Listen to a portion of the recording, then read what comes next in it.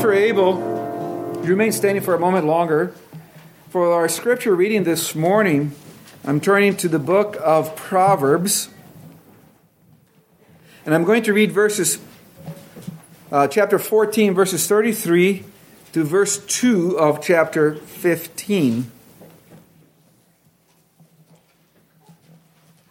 The book of Proverbs, starting at chapter 14, verse 33, this is the word of our Lord. Wisdom rests in the heart of him who has understanding, but what is in the heart of fools is made known. Righteousness exalts a nation, but sin is a reproach to any people. The king's favor is toward a wise servant, but his wrath is against him who causes shame. A soft answer turns away wrath, but a harsh word stirs up anger. The tongue of the wise uses knowledge rightly, but the mouth of fools pours forth foolishness. This is the word of our Lord. Let us pray together. Father in heaven, thank you for your word. We pray that you'd speak to us this morning. Pray that you be exalted in our midst. We pray in Jesus' name. Amen. Please be seated.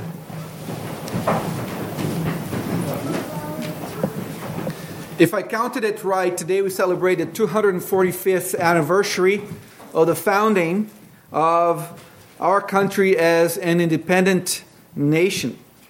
And this happy occasion, and the 4th of July was one of those holidays that are great because we don't have to worry about presents for people.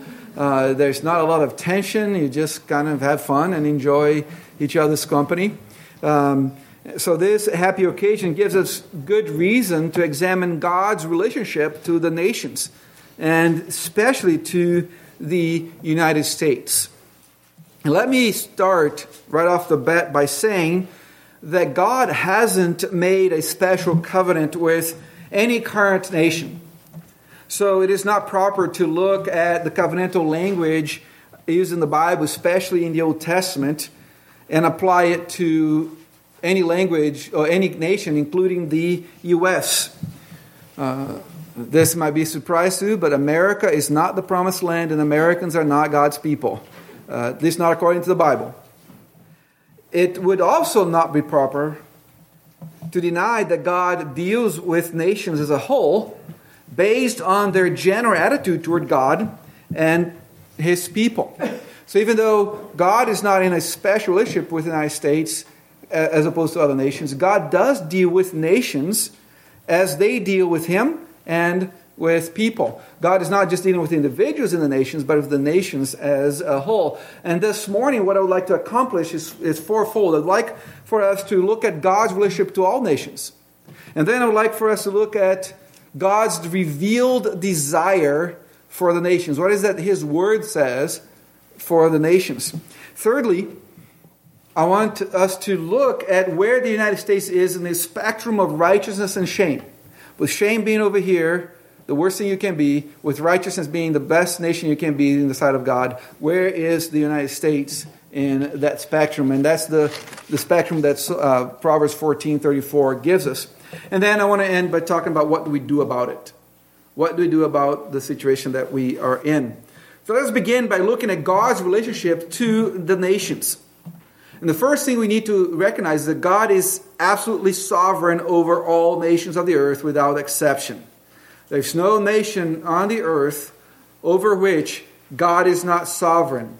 In Psalm 22, verses 27 and 28, we read, "All the ends of the world shall remember and turn to the Lord, and all the families of the nations shall worship before you. For the kingdom is the Lord's, and He rules," present tense, He rules over the nations. It's not something that's future. He's ruling over the nations now. And in Philippians chapter 2, Paul embraces this language of ruling, of sovereignty, and he says that at the name of Jesus Christ, every knee will bow. That all things in Ephesians chapter 1 were given to Christ, and He rules over all things, and He was given to the church, and He's ruling over all nations for the good of His church. In Proverbs 21 verse 1, the sage, the wise man says, "The king's heart is in the hand of the Lord." So the king's mind, the king's nature, the king's ability to make decisions is in the hands of the Lord. And when you see king here, is not just talking about monarchs, but also presidents and governors and premiers and prime ministers. They all are in the hand of the Lord. Like the rivers of water, he turns it whatever he wishes. No ruler on earth is doing something that's catching God by surprise. Even above that, no ruler on earth is doing something that God did not ordain them to be. And the fact that the nations rebel against God does not change the truth that God is sovereign over them. If you pay attention to the responsive reading of Psalm 2, it talks about the nations getting together and raging against God, and they are plotting, how can we overtake God? How can we overtake Him and His Messiah? And the nations get together and they come up with all these kinds of schemes in Psalm 2 that says that God laughs at them in derision.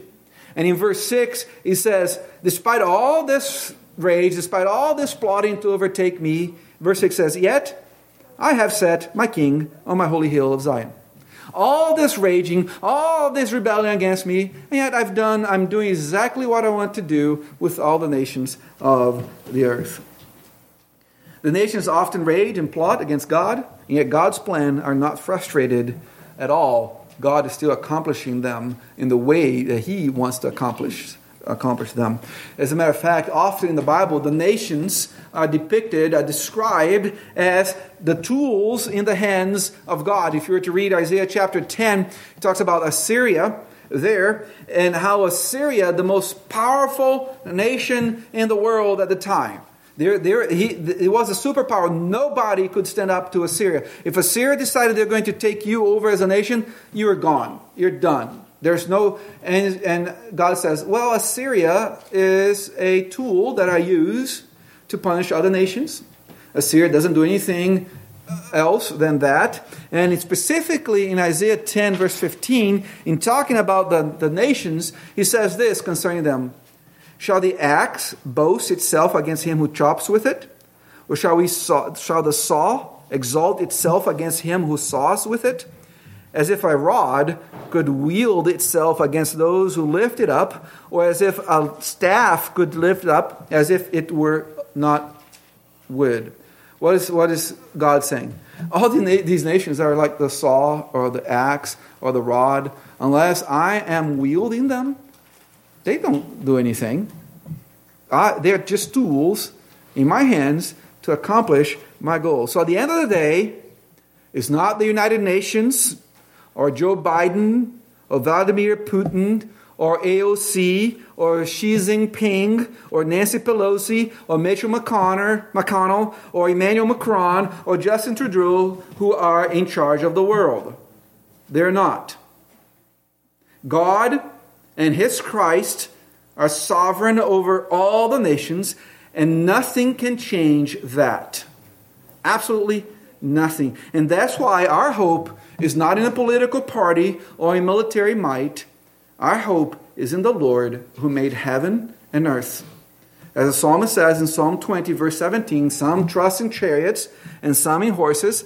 So this is the military power and what the nation can do. But we who are God's people will remember the name of the Lord our God. So God is absolutely sovereign over every nation of the world. He's always been, and He will always be. And nothing derails His plan of consummation for the return of Jesus Christ for His church. But not only God is sovereign over all nations, God also revealed in His Word what He desires for the nations. And that's where Proverbs 14, verses 34 and 35 come in. If you have your Bible, look at it again. Proverbs 14, 34 and 35. Righteousness exalts a nation, but sin is a reproach to any people. The king's favor is toward a wise servant, but his wrath is against him who causes shame. This is a summary. These two verses are not exhaustive, but they encapsulate the Bible's teaching of God's revealed will for the nations. Everything that happens is God's will, because He's in control of all things. But He also revealed to us in the Bible what are the things that He wants us to do. And in His Word, He has told us that He expects the nations to follow His moral law. In verse 34, He says, righteousness exalts a nation. And righteousness is just a fancy way of saying doing what is right. Righteousness is just following what God says. So God expects, according to Proverbs 14:34, that the nations, every nation, do what is right. That's His revealed will for them. And what is right is defined in the moral law of God, especially in the second table of the law. So we have the Ten Commandments, and often scholars speak of the Ten Commandments and divide into two groups. Commandments 1 through 4, they call it the first table of the law. Those are commandments that regulate our relationship with God. And then commandments 5 through 10 are called the second table of the law. Those are commandments that relate our relationship to one another. And those are specifically the ones that God expects the nations to follow. They all can be summarized in the love your neighbor command that Jesus refers to in Matthew chapter 22. Thus, God reveals and deals with nations on the basis of their general attitude toward God and His people. And we see that pattern in the prophecy of Isaiah, where the first half of the book, if you go to the tens and teens in the chapters, you're going to find chapter after chapter of prophecy of judgment against nations because the way they treated God and His people. We find also that in the pattern of the judgment when Christ returns.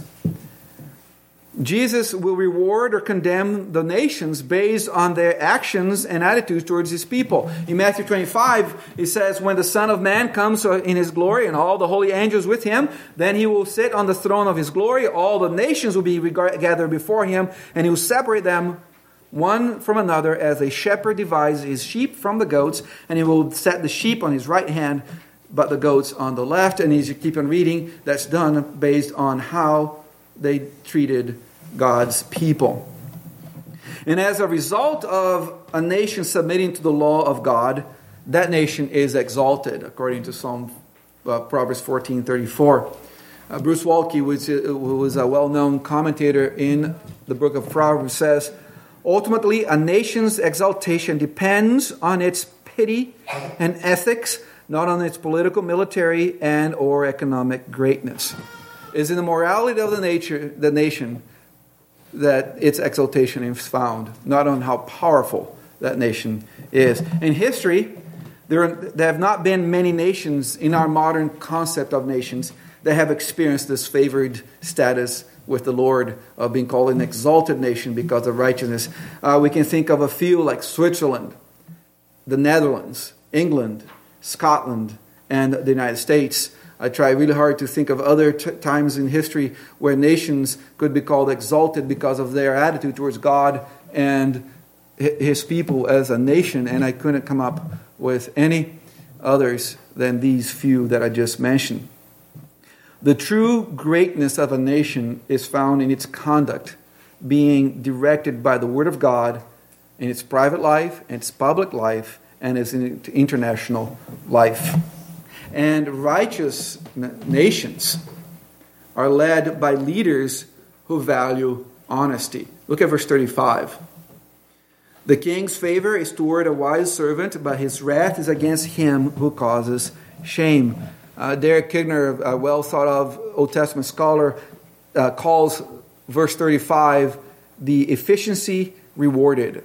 But we also could call honesty rewarded. The government officials in a righteous nation at all levels establish the moral posture of a nation. Who our leaders are will declare what our moral position is.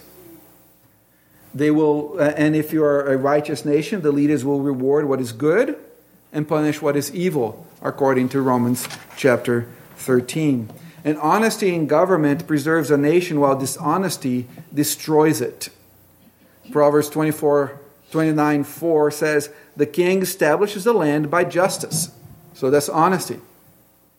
But he who receives bribes overthrow it. Dishonesty destroys.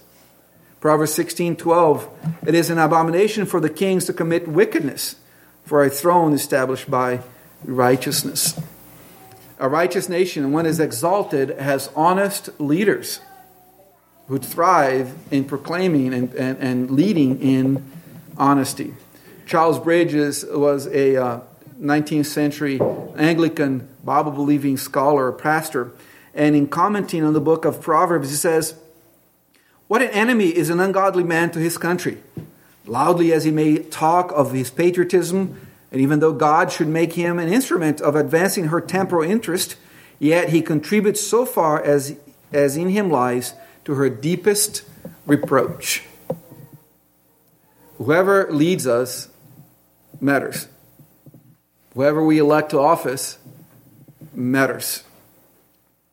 Now, we hear an indictment like this, and we rightly think of political figures. When we hear Charles Bridges say, what an enemy is an ungodly man of his country, I say, amen. Those politicians, those people that are in office, they are bad, and we want to figure out a way to get rid of them. But this is also a warning for us as well. What kind of public life are we living? What kind of public life are we living? Are we contributing to the well-being of our society? What role are you playing in the society, in the community that you live in? Or are we just really good at complaining but don't want to take responsibility for the corporate good of our city, of our county, of our state, and our country? What role are you playing in this being a righteous nation that is exalted by the Lord? Again, Proverbs 11, verses 10 and 11 say, when it goes well with the righteous, the city rejoices. And when the wicked perish, there is jubilation. By the blessing of the upright, the city is exalted, but it is overthrown by the mouth of the wicked. Who are you in Proverbs 11? Are you the righteous, the upright, through whom the city is blessed? Or are you the wicked in your public life, through whom the city is destroyed? So this is not just for the politicians, the bad, evil politicians up there. That's how we tend to think of them. But it's for us. What kind of public life are you living as far as the Word of God goes? Later on in the same commentary by Charles Bridges, he personifies Great Britain, and he speaks to her. And he says this to Great Britain: let the little remnant in the midst of thee remember their high responsibility. He's talking about the church here. Let them, the church is the little remnant that remains in Great Britain. He says, let them take care that their personal and relative profession add to the righteousness, not to the sin of the nation. Let them plead for their country's true prosperity with humiliation, faith, and constancy. Let them labor for her exaltation with more entire union of heart. Is that you in your public life as you seek this to be a righteous nation that is exalted before the Lord? Conversely, in our passage, a nation that defies God and persecutes his people will only bring reproach and shame and disgrace upon itself. Look at the second half of verse 34. But sin is a reproach, and most of your Bibles are going to have a little note next to it, maybe a number 1 or some sort of footnote saying that reproach could also be shame, disgrace. And it's interesting that it's based on the same word for mercy, but turned on its head, it becomes shame and disgrace there. Again, Waltke says, in its external affairs, a sinful nation, among other things, break treaties, propagandizes, lies, and bullies weaker nations. In its internal affairs, it allows its judicial system to break down so that criminals and sluggards are rewarded and good citizens are overtaxed and intimidated. That's Waltke's definition of the sinful nation that's described here in Proverbs 34. So, the Lord is sovereign over all nations. Nothing happens without His hand. Nothing can overthrow His plans. He has revealed to us clearly in the Bible what His desire for the nations are, that they be righteous, that they obey Him, and that they protect His people. Now, where is the United States in the spectrum of righteousness and shame? Where do we find our great country in?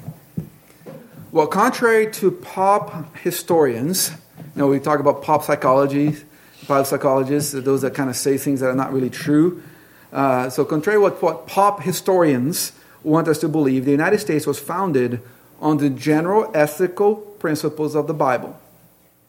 Not as a perfect country, and certainly led by flawed men who were not able to see some of their own national sins, the greatest of which being slavery. But the American Revolution and the founding of this new country were grounded in the reality that God exists and that His Son is Jesus Christ. That's really a foundational principle in the founding of the United States. That was so much the case that when the Constitution was promulgated in 1787, our second president said, John Adams, he was not president by then, no, he was president later, he said, "Our Constitution was made only for a moral and religious people. It is wholly inadequate to the government of any other." Our founding fathers assumed that the documents they were creating only work in a nation in which people followed the God of the Bible. The Christian religion is part of the warp and woof of the United States from its very foundation. Now, we have been blessed with a rich heritage of faithfulness to God in our country, and it's a heritage that we cannot and must not be embarrassed of.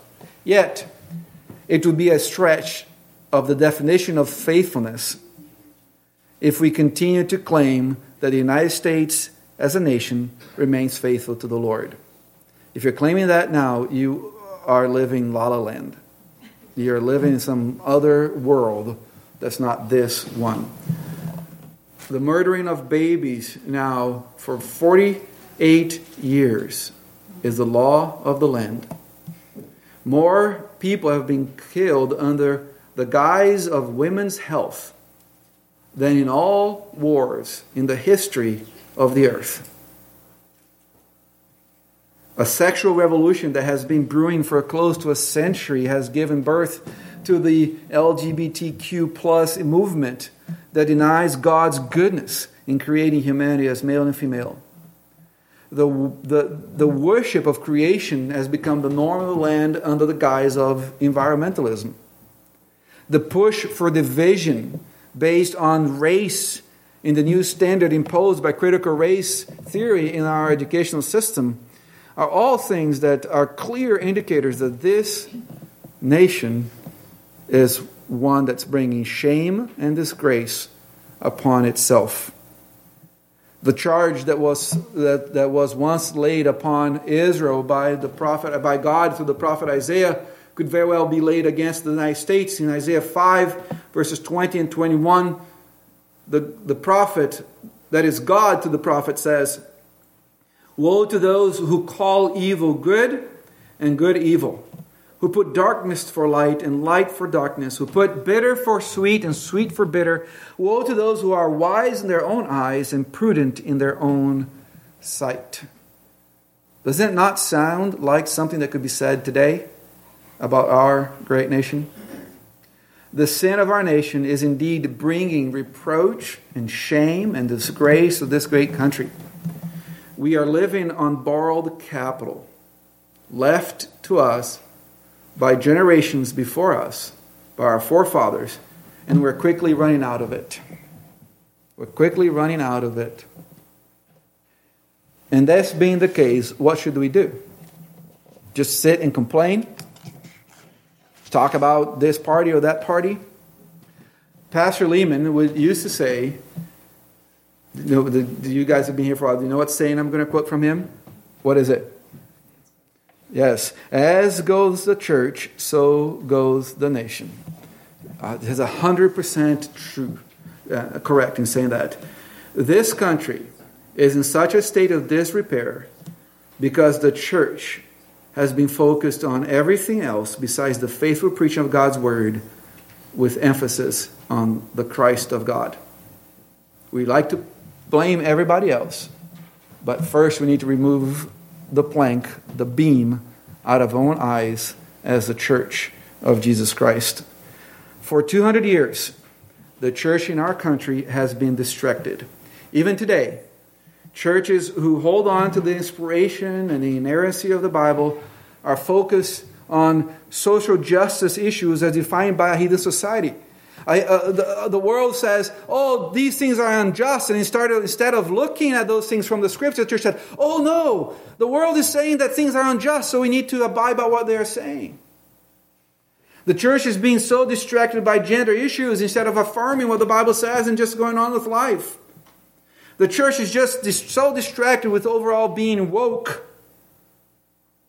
while at the same time forgetting the very mission Christ gave His church. Disciple the nations. That's what we're here for. This might sound wrong to you, but we're not here to feed the poor. We're not here to clothe those that don't have clothes. We're not here to provide adoption services. We're not here to provide dating services. All these things are great, and Christian people should be doing those things, but the church here is here to disciple the nations. And we as a nation are in this situation today because we, the church, have forgotten the mission, the very mission that our Savior handed to us. One single thing. We didn't have to worry about anything else. One single thing. Disciple the nations with my word. If this is true, what should we do? I think Psalm 33 verse 12 can be a good starting point for us, where there the psalmist says, that's another favorite passage of Pastor Lehman, blessed is the nation whose God is the Lord. And if you read that, it's going to be capital L, capital O, capital R, capital D, referring to Yahweh, the God of the Bible, the God who is triune, Father, Son, and Holy Spirit. Blessed is the nation whose God is Yahweh, the people He has chosen as His own inheritance. This verse speaks of Israel's blessedness in having Yahweh as her God, but this principle of blessedness applies to any nation who has Yahweh, the God of the Bible, as her God. And the only way that Yahweh, the God of the Bible, becomes the God of a nation is if the church of Jesus Christ is faithful in preaching God's word and through it equipping God's people to do the work of the ministry. In Ephesians chapter 4, the Apostle Paul, by the inspiration of the Holy Spirit, tells us that the ascended Christ is giving gifts to the church. And one of the gifts are pastor teachers who equip the saints with the Word of God so that the saints can go out and do the work of the ministry.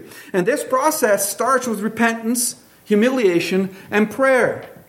Till we come to our knees in repentance and humility before God, we have no hope of anything changing in this land.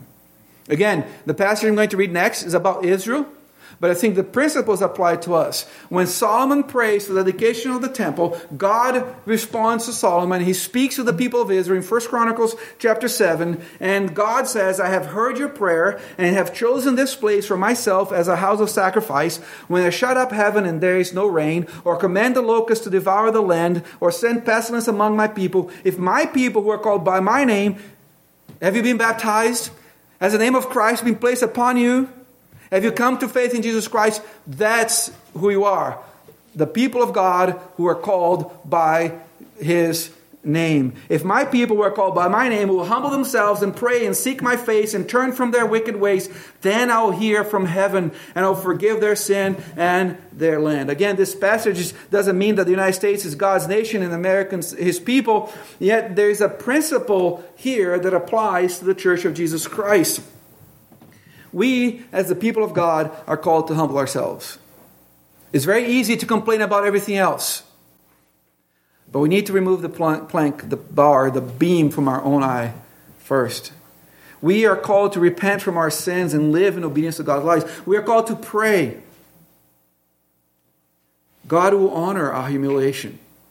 God, and I mean that. We think of humiliation being a bad thing. We are to be humiliated in the sight of God because of our sins. In a self-esteem culture, the word humiliation is supposed to be the biggest cuss word you can utter, but it is a biblical word. We are nothing. And if we are not salty salt, if we don't taste it, if we're not changing this nation by the power of the gospel of Jesus Christ, we are good for nothing but to be trembled on the side of the road. God will honor with humiliation our repentance and our prayer. According to the Barna Group, there are 80 million adult practicing Christians in the United States. 80 million. So you add children, you're going to arrive at a third, just a little under a third of the population of the United States as practicing Christian. Can you imagine if every one of us turned to God in repentance and prayer? Do you think God would honor His word?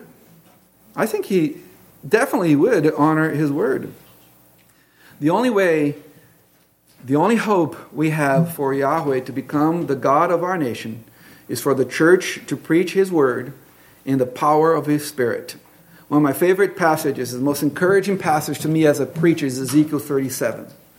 You know what Ezekiel 37 is? It starts with the vision of the dry bones. And Ezekiel is told, go, what do you think? So God starts, Ezekiel, what do you think? Do you think that if you preach, these dry bones can survive, can come to life? And Ezekiel has had 36 chapters of education. He says, oh, Lord, you know, whatever you want to do, that's... So he says, preach. And Ezekiel says, well, those bones are dry, and they're very dry. There's no life in them. And Ezekiel preaches the word, and what happens? The foolishness of the message preached, the foolishness of the exercise of a guy speaking to a bunch of dry bones, the Spirit uses that, and a great army is raised to vindicate the name of the Lord. That's what those dry bones are, is the army of the Lord that's lacking life, and the Word of God through the Spirit of God gives the army of the Lord life. And He then can go, the army of the Lord can go then and vindicate the name of the Lord. That's what the church needs to be about. And as the people of God are equipped, as you and I are equipped through the preaching of His Word, we go about our lives sharing the gospel with their family, neighbors, schoolmates, co-workers, etc. Anybody in our sphere of influence. Acts 8:4 is a great little verse that's almost often missed. There, the church in Jerusalem is experiencing great persecution. Saul at the time is creating havoc with the church, and Christians are fleeing from Jerusalem. And in verse 4, Luke drops this little comment. He says, those who were scattered went everywhere preaching the word. It doesn't say that they took a call and sat down. It says as they went through life. You get almost the impression that they're running out of Jerusalem and preaching the gospel to this person and preaching the gospel to that person as they go by. And as God's people respond to God's word, that word proclaimed unabashedly, husbands and wives will love each other with self-sacrificial love, as a clear display of Jesus' relationship with His true church. Yes, get involved in politics, run for office, vote for the right people, but love your wife. Submit to your husband. That's going to have more power than your vote in changing this country. As the word of God rings forth in the land, parents raise their children in the nurture and mission of the Lord. And children and adults bring every thought captive to Jesus Christ. That is going to change the land. As the word of God is proclaimed, brothers love brothers as Christ loved them. And the rest of the country will see that peculiar love and says, I want that. I don't know that. I want that. But the church is being so absent and so confused and so distracted that there's nothing for the world to see. And soon the church will be charged. If we do that, if we are revived by the word of God, if we focus on what we need to focus, the church is going to be charged like the church was in Philippi. These are the people that are turning the world upside down. That has never been said of me. And I dare say it's never been said of you. And yet that is the power that we hold in the Spirit of God by the Word of God. If you want this to be an exalted nation before the Lord, That's what needs to happen. Tertullian was a 3rd century Latin father, the first one of the Latin fathers. So he's living in the 200s, and he's an apologist. He's trying to show people that the gospel is true, and he's quoting a pagan guy writing about the Christian. So you have the Christian pastor quoting the pagan guy who is speaking about the Christian. That's important to keep in mind because the pronouns don't work otherwise. And this is what Tertullian saw the guy writing. He said, "Look how they love one another. For we ourselves, pagans, hate one another. And how they are ready to die for each other," talking about the Christians. "For we, the pagans, are readier to kill each other." Is the world seeing that in us? That we, this kind of people, that they'll go, wow, they are different than we are. And we want that. I don't think there is any other country in the world where if a person is willing to work hard, he can succeed in almost anything. I'm an immigrant.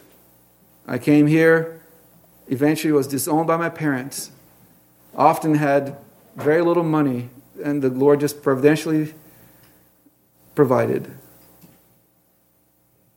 And I've never wanted, I've never gone hungry. That's obvious. You can just look at me and know that. And I have riches innumerable compared to other people in the world. That wouldn't happen anywhere else. This is the United States doing. And in part was this idea that every person should have the opportunity to succeed in life, an opportunity that could not be taken by others, that led our forefathers in the founding of this country. This idea is immortalized in the glorious, famous sentence, "We hold these truths to be self-evident, that all men are created equal, that they are endowed by the Creator with certain inalienable rights, that among these are life, liberty, and the pursuit of happiness." Yet, this greatest country on earth is falling very fast from where it once stood. And the only hope it has is for the church. That's not somebody out there. That's us, right here. To take seriously the commission her Lord gave her. What will exalt this nation is not a wall in the southern border or a pride flag flown in every public building. What will exalt this nation is for its Christian residents, that's you, that's me, to take their profession of faith seriously and live according to the truth that Jesus is Lord. When that happens,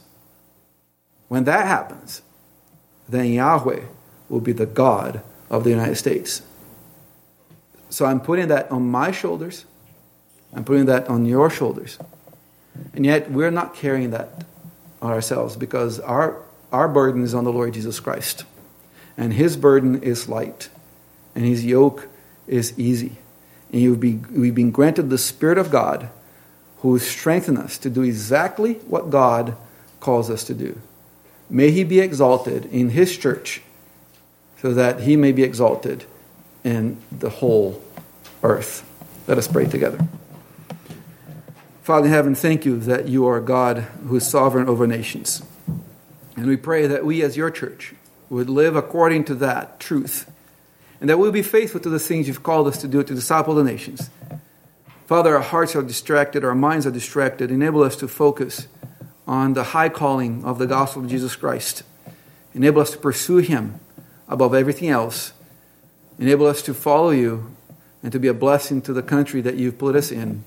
We pray these things in Jesus' name. Amen.